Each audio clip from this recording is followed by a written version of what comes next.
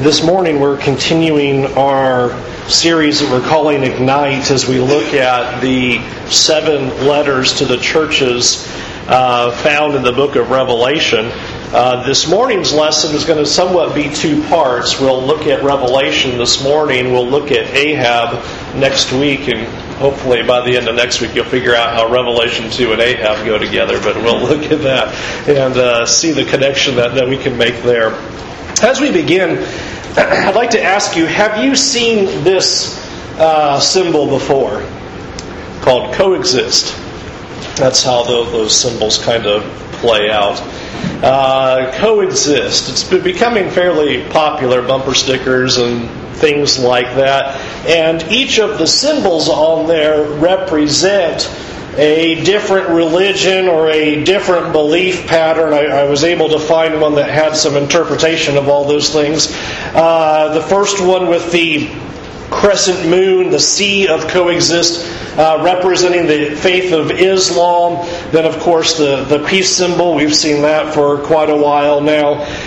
The E, then the lowercase e being a composite of male and female, trying to, I guess, suggest no differences between male and female, also perhaps having some sexual undertones as well about what that's trying to push. The X is the Star of David, representing Judaism. The I is fascinating, and I'll get on the other screen in just a minute where you might be able to see the I a little bit better, but the dot in the I is actually a pentagram in that, and so that's representing Wiccan and pagan and all sorts of various other religions as well. The S represents the various Asian religions from Buddha and Confucianism, as it's the yin and the yang symbol. And then the T is a cross for Christianity. Now, if all that coexist meant was we all ought to stop killing each other on the planet, I would be all for that. We really shouldn't kill each other over our different beliefs, absolutely, positively. But that's not what this symbolizes. In fact, on the Coexist Foundation website, on the very homepage, was one of the statements here that says, God has given us many faiths, but only one world in which to coexist. And you may be surprised, as I was, that was actually a chief rabbi of the United Hebrew Congregations that said that. And I was like, I don't think you know the Old Testament as well as you think you do to say something like that. This is something that is not uncommon historically either. The idea that it doesn't matter what everybody teaches, we just need to accept it. We all just need to identify with the fact that we all have different beliefs, we all have different values, we all have different faiths, and we're all going to teach different things, and that's okay. Because God has given us all sorts of different ways to approach Him. God has given us all of these different paths, and isn't it great that we can have all of these different teachings and all these different beliefs, and God is still with us, and He's still on board with us. You'll notice in the reading that we had in Revelation chapter 2 that this is very similar to the things that were being taught in the church there at Pergamum.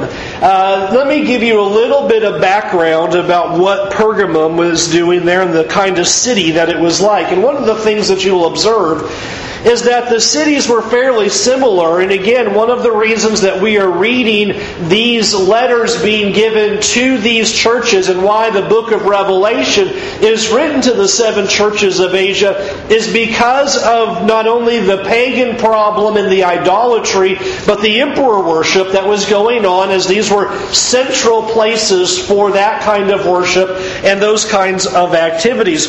Pergamum was a very important city, particularly for pagan religion as well as for the imperial cult in worshiping the emperor. Staggeringly, a fairly large city. It was the center of 4 pagan cults. It also had boasted in education because it had a 200,000 volume library, which, especially in that day, that's quite impressive. And so they were the learned and they were the educated, kind of like the society that we have today, that we know it all. And so that's why we have all the things that we have today in our belief system. Pergamum was also the first city in the province of Asia to build a temple to a Roman emperor, and it was to Augustus. And Pergamum was considered the capital of this province for emperor worship. And so that's going to color why we read the words of what Jesus says, because this is a congregation of Christians that are tempted to coexist with error. And they are tempted to coexist with these false religions and to coexist with this emperor worship. And I don't think it's by any accident that of all of the descriptions that Jesus could give of Himself as He begins to speak this letter and give this letter to this church, but to describe Himself as the one who has the sword, this two-edged sword, coming out of His mouth. That's a common picture throughout the Scriptures, like in Hebrews chapter 4, a picture of the powerful Word of God. And so it is fascinating that the Word of God is not described as there was a feather coming out of His mouth or as a giant cushy pillow that everybody could relax and lean on and have a good old time of comfort. It's described as a sword. This is a picture of the Word of God, that the message that Christ is going to give to them is powerful. And with the picture of a sword, it's going to do damage. And we're going to talk about the damage that the sword causes in just a minute. But it symbolizes the powerful Word of God. Notice what Jesus then does in His description as He says in verse 13, I know where you dwell, where Satan's throne is. I want you just to imagine that for a moment. We may think that we live in quite evil times and things are very difficult, lots of sin, lots of wickedness, certainly people who are standing against the Word of God and standing against God's truth. But I want you to consider, to hear the words of Jesus to say, now I want you to know that I know where you live. You live where Satan lives. You live in the very heart of wickedness. You live in the very depths of where evil is, so that I could say that even Satan himself is there.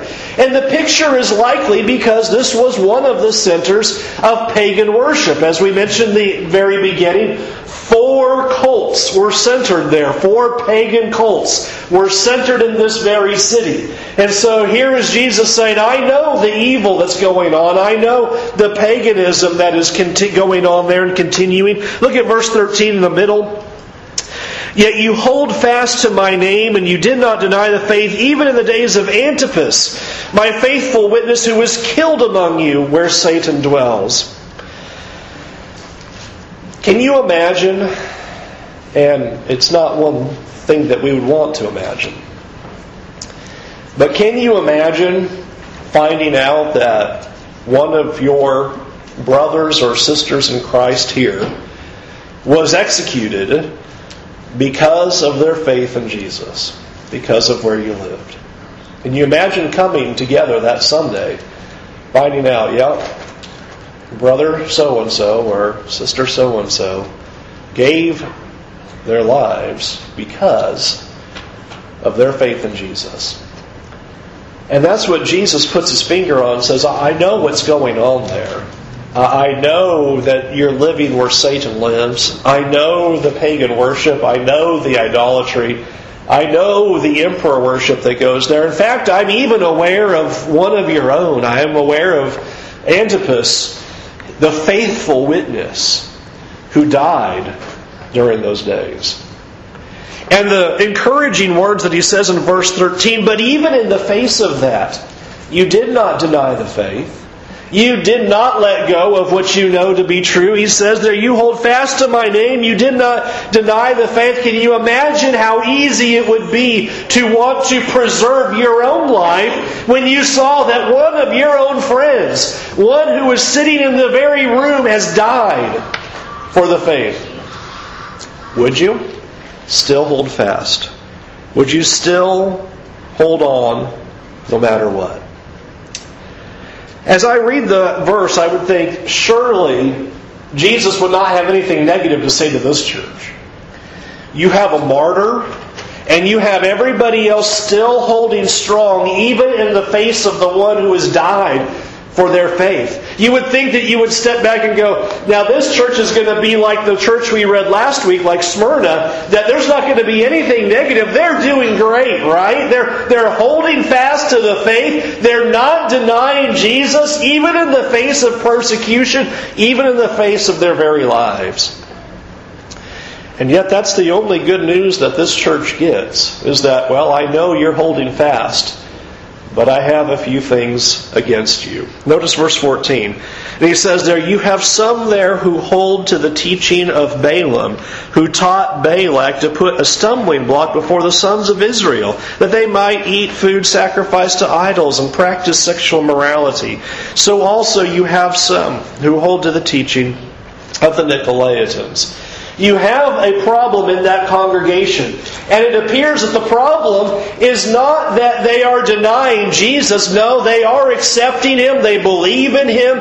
They are holding fast to His name. The problem is they're accepting all the other teachings that are coming in as well. This is the problem that lies for the church at Pergamum. They are accepting whatever these false teachers have to come along and say within their own assembly. And there's a number of different teachings. In verse 15, there's some there who are holding to the teaching of the Nicolaitans. In verse 14, verse 14, he says there's some there who are holding fast to this teaching of Balaam. First thing we'd have to ask is, well, what is the teaching of Balaam? What does that look like? And I don't think that there was some guy named Balaam there in that day, and he was running around teaching something, but that this has a reference to a situation that happened in the Old Testament. And I'll summarize it for you because the story passes over a few chapters from Numbers 25 on into Numbers chapter 30. We read about a man named Balaam, and what he was is that he was a prophet of God. He was a prophet of God for the nation of Israel. What you have in the days of the book of Numbers is that the nation of Israel, they've left the land of Egypt, they've come out of slavery, they were led by Moses, and they're moving their way to Canaan to conquer the promised land. On that path, there is a country named Moab, and the king of Moab is named Balak, and that's his name there as you see in verse 14. Balak is the king of Moab. He says, we need to do something against the nation of Israel because they're wiping out everybody along the way. And so the king of Moab has a great idea. He says, you know what I'll do? I will hire one of these prophets and get them to pronounce curses against Israel so they will not be successful. And so the king of Moab, his name's Balak, he then calls for Balaam, the prophet of God, and says, here's what I want you to do. I'm going to pay you a great sum of money and I want you to pronounce these curses. And Balaam agrees. And so he opens his mouth to pronounce the curses against Israel, and you know what happens? Out comes blessings. And of course, Balak is enraged. I didn't pay you to do that. I paid you to pronounce curses, and Balaam has tried to pronounce curses, but blessings come out. Balaam tries a second time, blessings come out again. Balaam tries a third time, and blessings continue to come out. And Balaam basically says, I can only say the word of the Lord. It gives us a picture of how the prophet system worked, that this was God's very words coming out of his mouth, and he couldn't pronounce curses even though he wanted to. And so Balak is enraged. He wants this nation to be cursed. He wants them to lose in these battles. He doesn't want them to be victorious against Moab or Canaan. And so Balaam has an idea. And Balaam's idea is this. Since I can't pronounce curses against the nation, here's what you should do. We should get the men of Israel to be lured away sexually with Moabite women. Get them to love the Moabite women and to marry them, and then their hearts will be turned away from God. And Balaam's plan worked. And we read about that in Numbers chapter 30. And so here is this prophet of God, and yet he's doing everything he can to try to cause the stumbling of His own people, of His very nation. That is what we see going on in verse 14. There are some there who hold to the teaching of Balaam. Well, what does he mean by that? Well, he's using that illustration and bringing it into the church in Pergamum, because what are they doing? The teaching that they can eat meat sacrificed to idols. Remember that Paul taught in the first letter to the Corinthians, chapters 8, 9, and 10. 3 whole chapters saying, do not eat meat sacrificed to idols. Absolutely do not do it. And here are some in this church say, no, it's okay. It's all right. You know, we got all these pagan cults. We got all this idolatry in this city. What else are you going to do? You got to go ahead and have it. It's okay. And so there were Christians within the congregation saying to eat the meats that were explicitly condemned in the Scriptures. And not only that, notice in verse 14, and to practice sexual immorality. You have some teaching, sexual immorality, that's okay. It's all right. You know, got to be happy. Do what you want to do. It's okay. And so there's that teaching going on. And so he uses this idea of Balaam and saying, here are people who claim to be the people of God. They seem to be the teachers of God, just like Balaam seems to be a prophet of God, and yet he's teaching something that is false. He's teaching something that is contrary to the Scriptures. And the same thing is happening in this church. There are people who seem to be Christian teachers, but what they are saying violates the very Word of God. And God's very angry about that. And Christ is sitting here saying, I've got a problem with you. You are tolerating these teachings.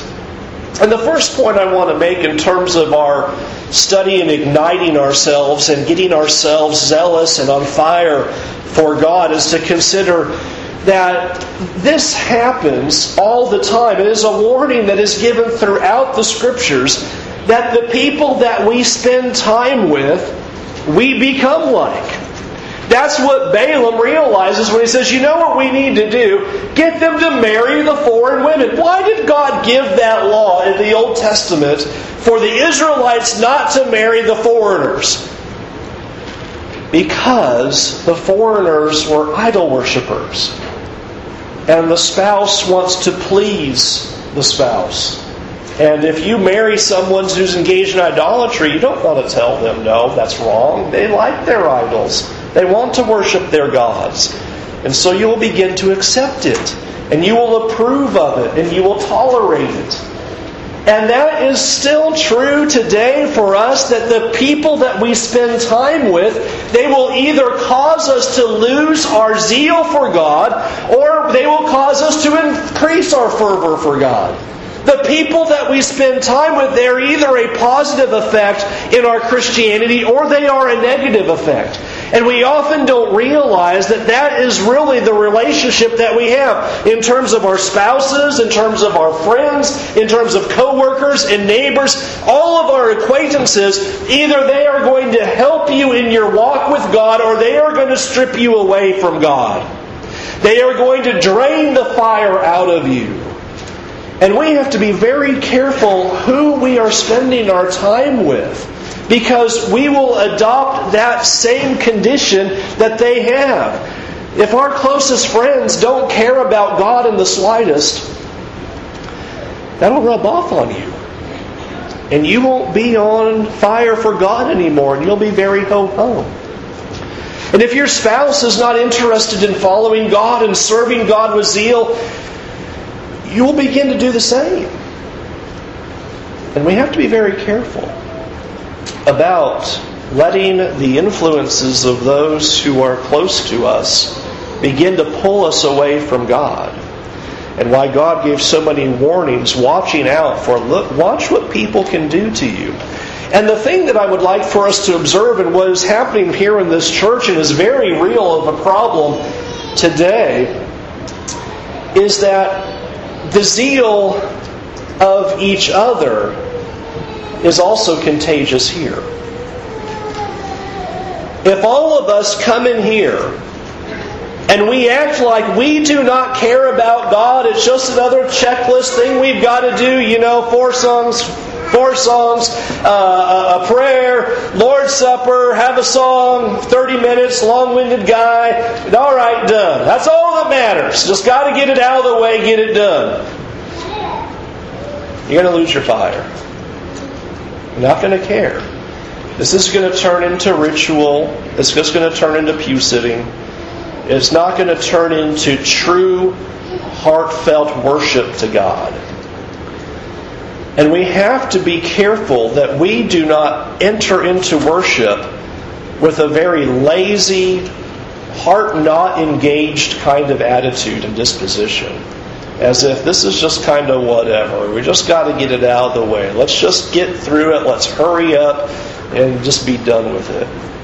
That is contagious.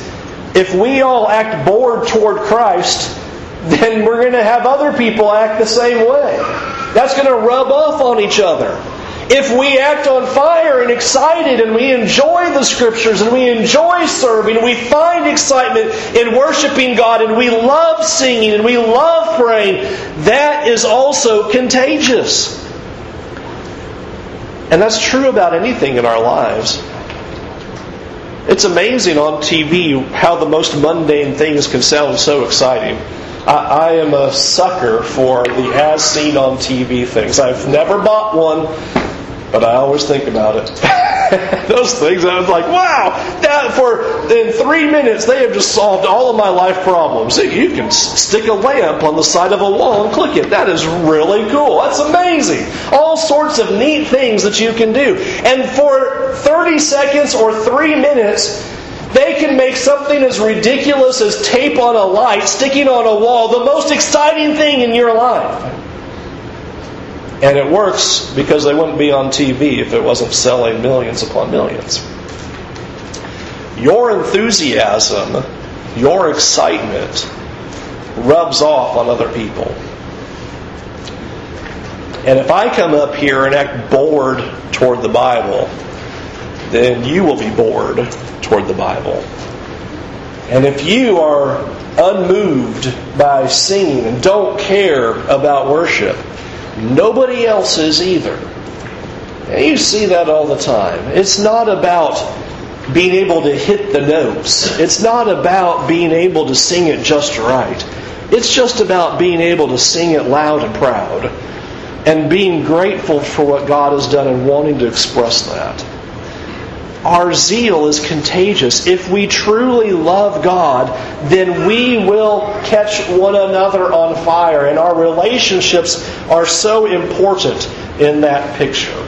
And so I think that's the first thing that we observe here and what we are learning about the situation here is they're tolerating these sins and they're tolerating these teachings. And it says they should not be able to do that. You cannot be accepting, verse 14, the teaching of Balaam. Verse 15, the teaching of the Nicolaitans. We cannot accept those things. We are in a society today that is telling us, especially with that thing that I showed you earlier, that coexists, that what we must do as Christians is we must accept all beliefs. We must accept all teachings. And somehow it would be unchristian of us if we did not accept other people's beliefs and accept all of their teachings. Well, you haven't read the Scriptures well. Because Jesus says, I have something clearly against you. You are accepting the teachings, and they're not the teachings of people on the outside. They're Christians within their own congregation. They are teaching things that are false. And Christ says, I have a very big problem with what's going on there. We cannot accept all teachings. We cannot accept all beliefs. There must be the realization that God's Word says something. It must say something. If it says something, then there must be a yes and a no to it. There isn't just simply, this would be a very small Bible. It just said, believe what you want to believe. All right. Good. This is a really big book of beliefs. Either you believe what it says and do what it says, or you don't. There's no in between. There's no teach what you want to teach. It's okay. I missed that one. This would be a lot smaller book. It wouldn't be so heavy. We just teach what you want to teach. Believe what you want to believe. It's not here. And that's what Christ is telling this church. What are you doing? You can't accept these other teachings. I know it's popular. I know it'll help you get along in the world. You've got all that paganism and idolatry. I know it'll make it easy for you if you just accept it. But you can't. But you can't. What he's telling them is you cannot compromise the Word of God. You cannot change it. You cannot compromise it. You cannot alter it. It says what it says, and you must do it. And you cannot teach something contrary to it and expect that you're going to be still a person of God.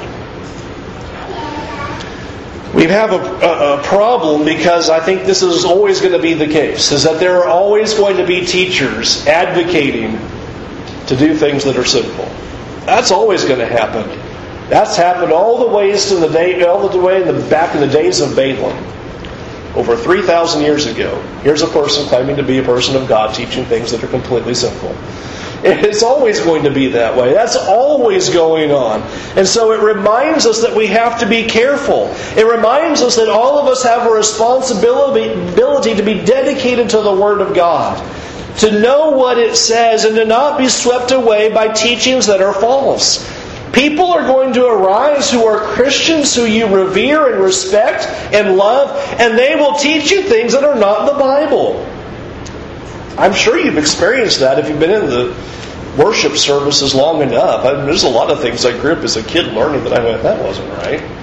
There's all I could do a whole sermon series on things that are not in the Bible that you were taught are in the Bible. Like God only helps those who help themselves. Well, I missed that one. That's not in the Bible. Interesting. Anyway, all sorts of teachings that we can be taught that are not in the Bible. We get things mixed up with Star Wars and added in and taken out. So what's going on with this? It's a whole hybrid. Well, you got to know what the Word of God says. We need to know what the Scriptures teach and understand that there will be some who do not teach the truth. And we need to worship then only in a place where the Word of God is honored and revered. The other very popular phrase is, worship in the church of your choice. Go wherever makes you happy. Go wherever sounds good to you. If you like the music there, you go there for the music. If you like what they're doing with the children's classes, you go there for that. If you like the extracurriculars that are going on, you go there for that. Find the church that makes you happy. Here's Christ saying, find the church where the Word of God is revered and honored. Because it's not about you, it's about Christ. It's about honoring and worshiping Him. It's not about all what you're going to get out of it. And do we get to have ping pong after services? And do we get to do this and work in the Super Bowl? No. It's about the Word of God. And I want us to consider for our second point of Ignite is that we quickly lose our fire when we fall into this way of thinking that every teaching and every belief is okay. And the reason why is, well, if your teaching's okay, and your teaching's okay, and your teaching's okay, and their teachings are okay, and my teaching's okay, then why teach? We're all okay. Hey, we're all good, right? We're all in the same boat. Isn't it? Let's go back to the quotation. Isn't it great that God's given us so many faiths? Well, there's nobody to teach then, because we've all got these great beliefs, and we all do whatever we want, and God's going to accept us that way. We lose our fire for evangelism. We lose our fervor of reaching to the lost when we have in mind that, well, my friend or my neighbor or coworker, they're okay because of... No, they're not okay.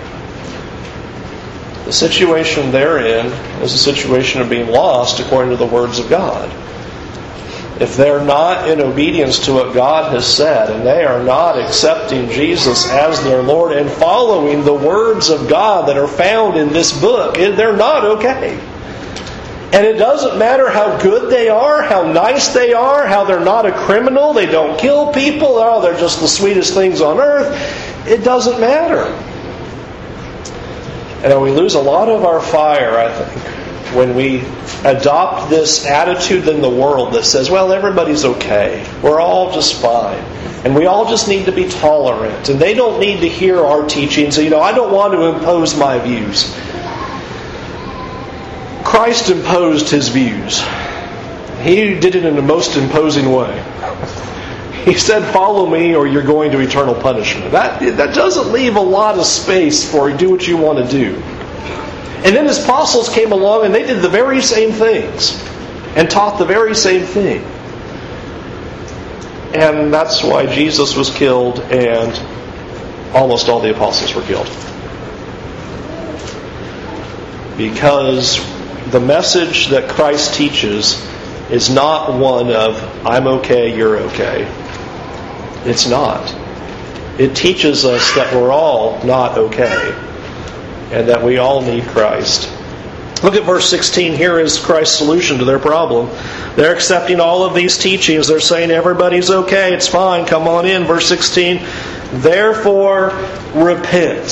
Stop this way of thinking. You have to change your outlook. We are being so molded by the world that tells us this way of life is okay. And we have TV shows to promote this way of life is okay. And we've got news and radio that tells us just relax and be tolerant, it's okay. Jesus says it's not okay. Repent. Stop this way of thinking. Stop thinking that all the teachings out there are all equal. They're not. Only one way is truth. There only can be. Everything else is false to that truth. And I want you to notice what He tells us there in verse 16 when He says, if not, and repent.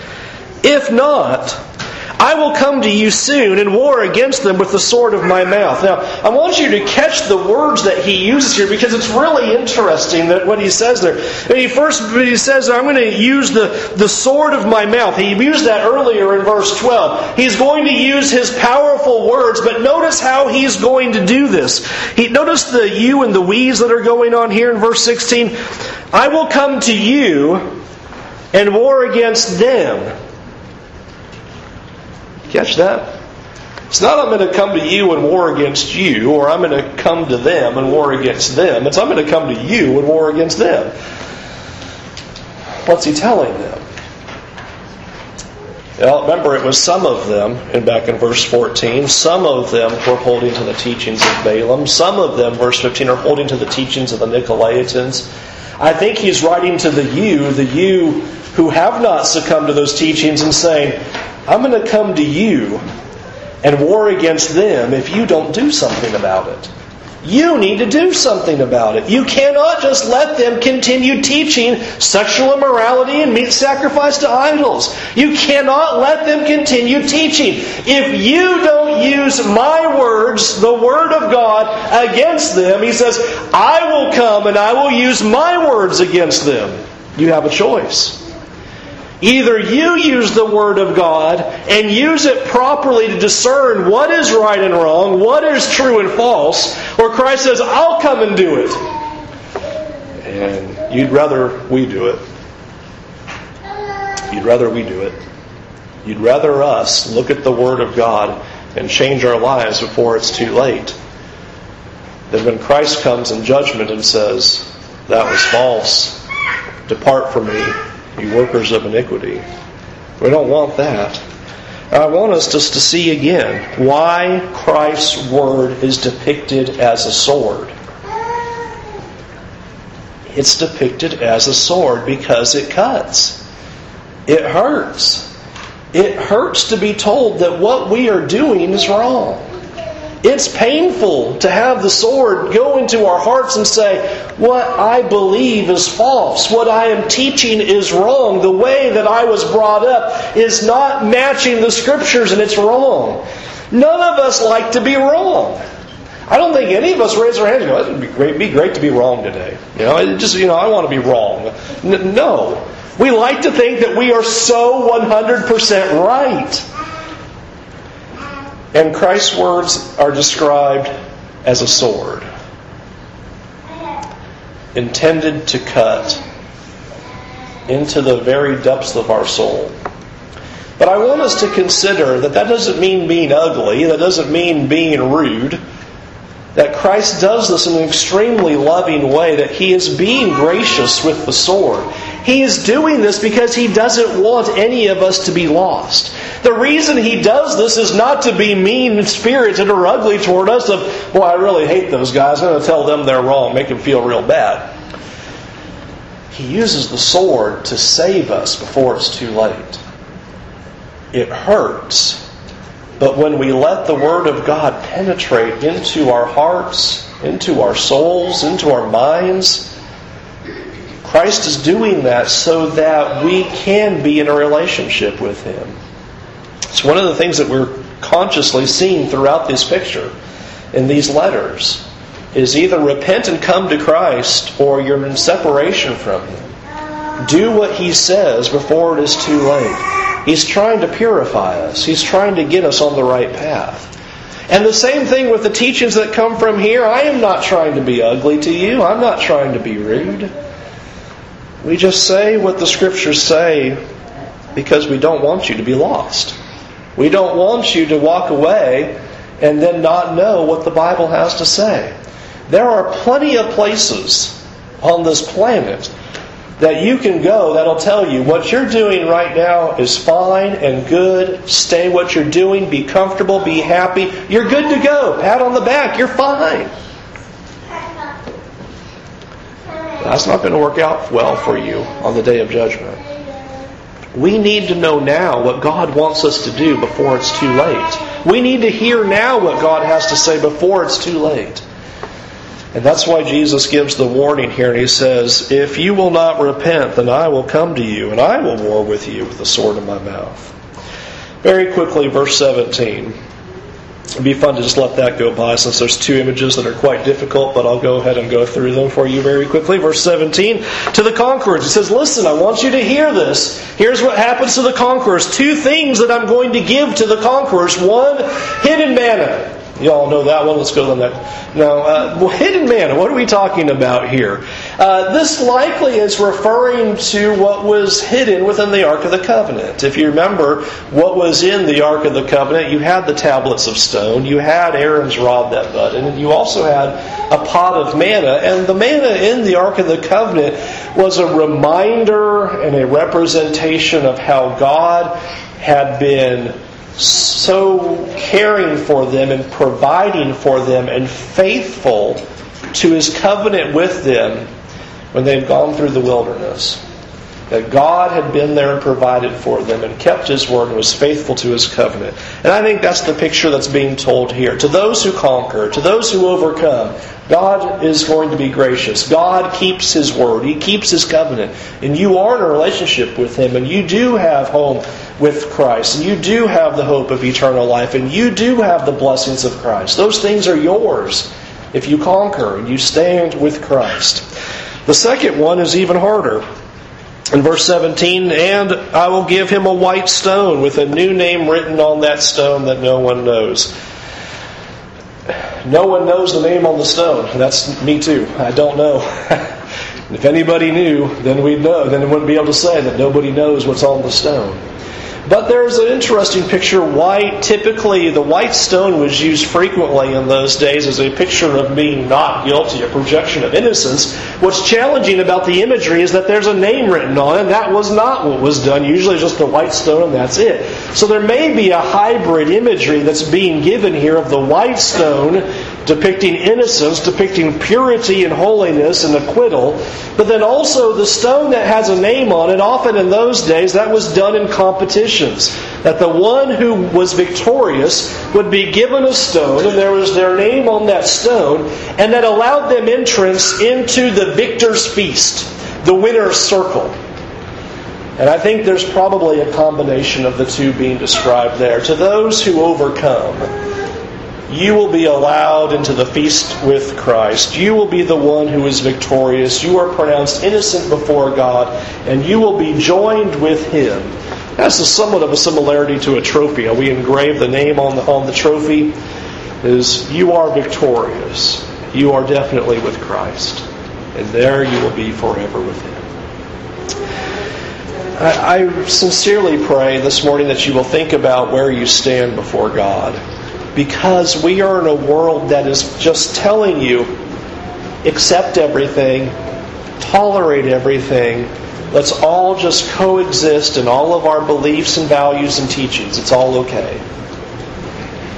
The church at Pergamum tried that path.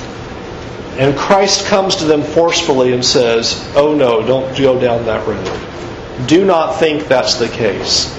Christ has taught that it is only through Him that there is salvation. That only He is the way to life. Only He is the way to forgiveness of sins. And there is no other. And we must follow what He says and obey His teachings. And we beg you to do the same this very morning. We're going to sing a song. And when we sing the song, what we are doing is we are inviting you to choose to follow Jesus with all of your heart. We're begging you to turn away from your sins and to follow Him, to realize that we need forgiveness, that we haven't done everything that God has commanded of us, and we are so grateful for His mercy and so grateful for the grace that He's bestowed upon us that we respond to Him in obedience, that we want to follow Him. Turn away from your sin, confess Jesus is the Lord, be immersed in water to have your sins washed away, and start a relationship with Him. The water is ready. All the preparations are made. All that's needed is for you to decide today, I'll follow Jesus with all of my heart. I need to be baptized. You can let me know after services, or you can come forward right now while we stand and sing this song.